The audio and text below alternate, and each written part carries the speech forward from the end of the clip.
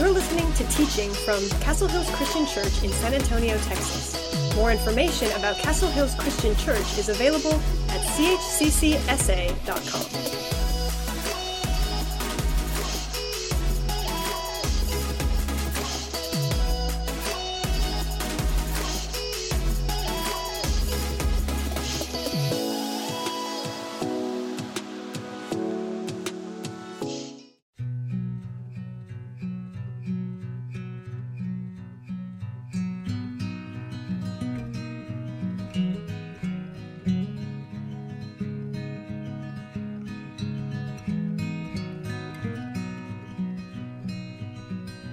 I'm writing to all who have been called by God the Father, who loves you and keeps you safe in the care of Jesus Christ. May God give you more and more mercy, peace, and love. I always thank God when I remember you in my prayers because I hear of your love and of the faith you have toward Jesus. I pray that all may go well with you and that you may be in good health as it goes well with your soul.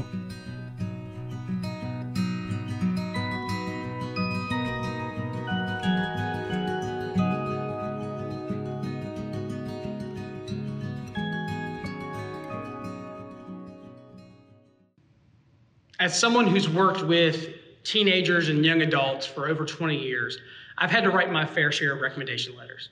And usually these are pretty easy to do. A high school student who's applying for college or someone who's applying for their first job will come to me and say, "Hey, Richard, can you write a reference for me? Or can I put you down as a reference?" And sometimes I have to, type something up, or sometimes I have to fill out a questionnaire. And usually it's pretty easy to do. All I have to do is just remember the amazing characteristics and qualities, how this person has stepped up and matured and been a leader in our youth ministry, and how they volunteered in these different places, and highlight these things and put them into a recommendation letter. Other times, though, it's a little bit more challenging because you want to be honest in your recommendation letter, but you also want the person to get the job. And so sometimes you have to be a little more creative and think a little more deeply about, what are the amazing characteristics this person has? If you've ever been someone who hires someone for a position, it's a huge red flag if someone doesn't have a couple of references from an educator, a former employer, or a religious leader who can say some amazing things about them. If they can't even find those kind of references, it's probably a red flag. Today, we're finishing out our New Testament postcard series by looking at what we call the letter of 3 John. And 3 John is essentially a letter of recommendation for a person named Demetrius. It's the shortest letter in all the New Testament, and it comes from someone called the Elder. And tradition tells us this person is the same one who wrote 1st and 2nd and then 3 John, the text we're looking at today, and also the Gospel of John. That is the beloved disciple, the close follower of Jesus. All these texts have a lot of language and imagery in common. They seem to come from the same source, and they go back to this tradition of being from the Apostle John, who also helped establish churches and became a leader for churches in the region of Ephesus. And these were a series of home churches for the most part, and he provided leadership and support for these churches after he helped to establish Christian churches in this region. And so he's writing this letter to an individual who was involved in his churches, probably in Ephesus, a person named Gaius. And we don't know exactly who Gaius was. Gaius is one of the most common names in the Roman world. But he's writing to Gaius to recommend someone named Demetrius to him.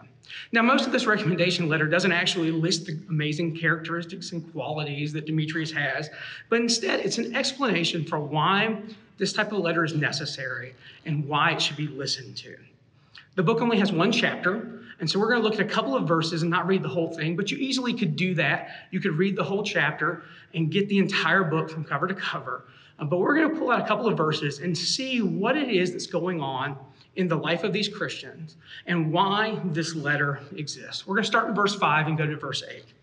"Beloved, it is a faithful thing that you do in all your efforts for these brothers, strangers as they are, who testify to your love before the church.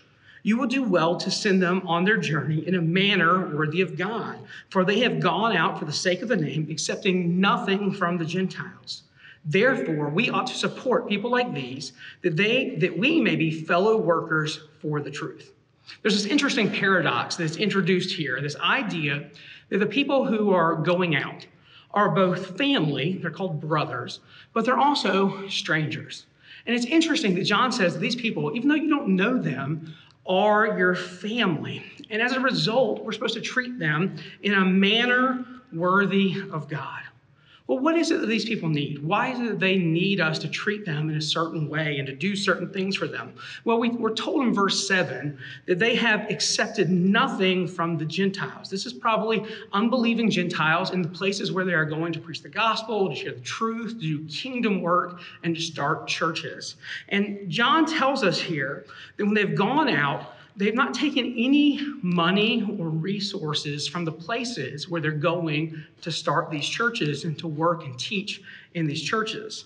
This is very similar to Paul's model of church planting. He would go from town to town and region to region. And after he's established a church in an area, he may come back and ask them to support his work so that he doesn't have to be a burden on the people where he's going to share the gospel and to start churches. Sometimes he would even take up a secular job, we might say. He would be a tent maker, and he would do this day job so that he could support the work of the church without having to be a burden on the people who he's sharing his faith with. He even talks about this in the letter to 1 Corinthians chapter 9, verse 12. He says, we endure anything rather than put an obstacle in the way of the gospel of Christ. So back in our letter, 3 John, John says that we ought to support people who are doing this kind of work.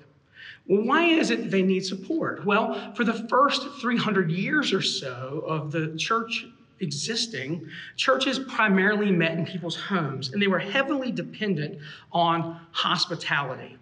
And especially when you were traveling as a missionary, as a church planter, as a teacher in the church, you were dependent on people opening their homes and feeding you and giving you a place to stay.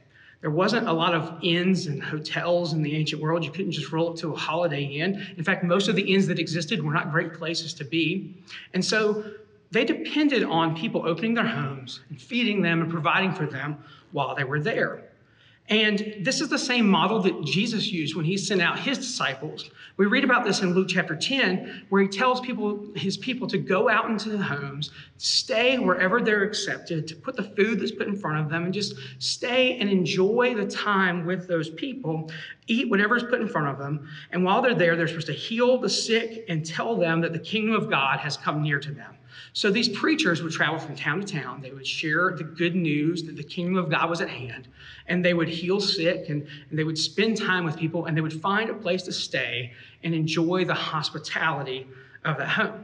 And in the ancient world, hospitality often included generous provisions for the guest even as they were leaving. Something like you could think of like food for the road or money for the road.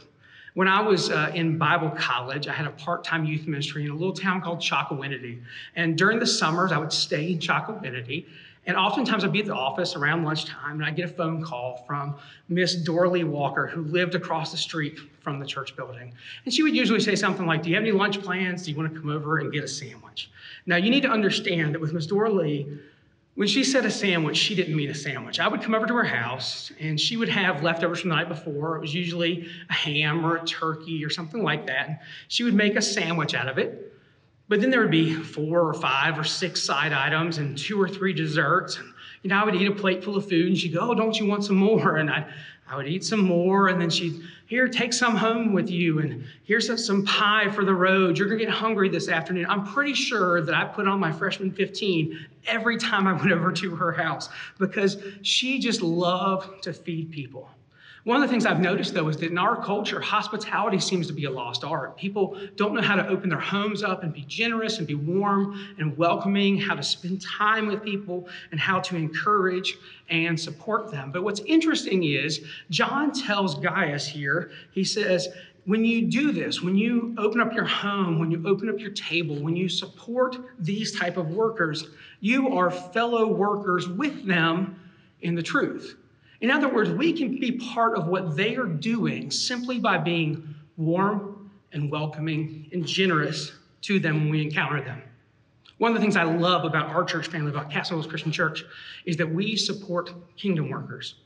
Over 17% of every penny that's come in here over the last year has gone out to support partnering organizations, both in San Antonio and around the world, who are doing amazing kingdom work. We have strategic partnerships with organizations like Mustard Seed Network, who is in Japan, one of the hardest to reach countries in the world, and they're planting churches in Japan. In addition to that over 17% that we've given out toward partnering organizations, we've raised additional funds to start churches specifically in Tokyo over the last 2 years, and we are continuing to partner with them.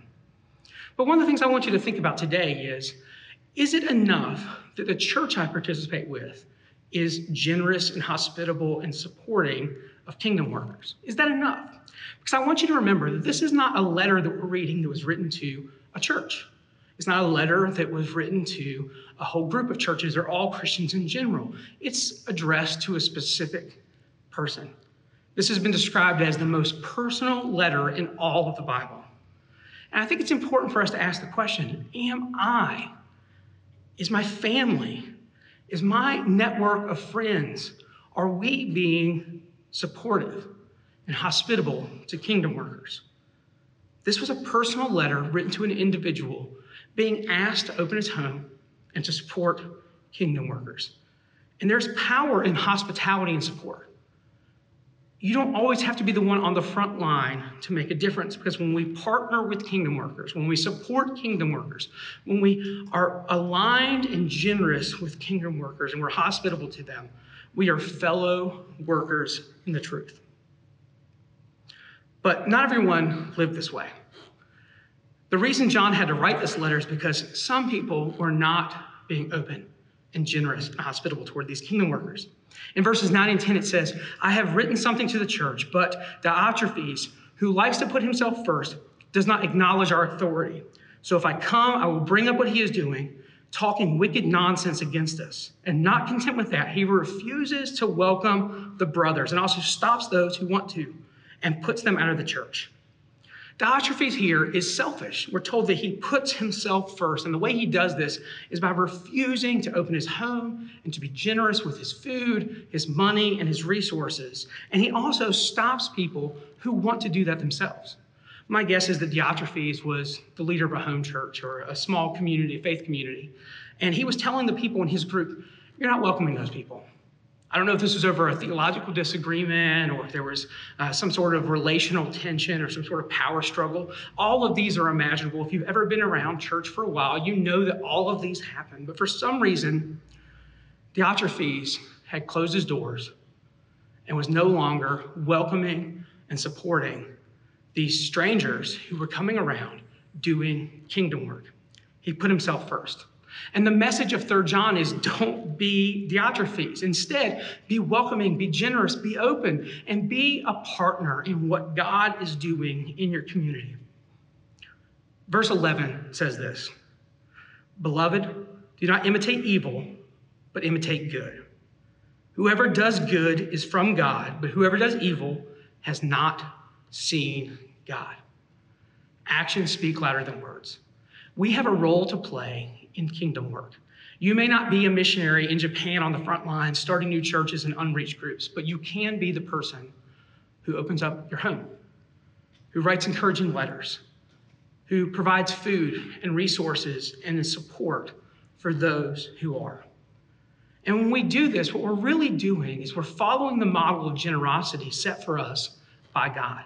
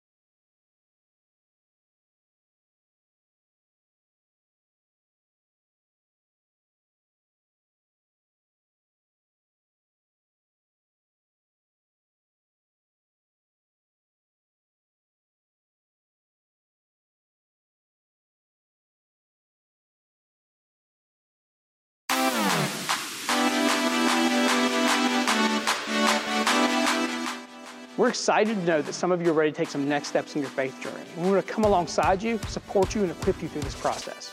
chccsa.info is your central hub for all next steps. If you want to submit a prayer request, talk to someone about getting baptized and giving your life to Jesus, or you're looking for a place to serve or a place to get connected to our church, chccsa.info is a great place to start for all these next steps. Some of you call Castle Hills Christian Church your home.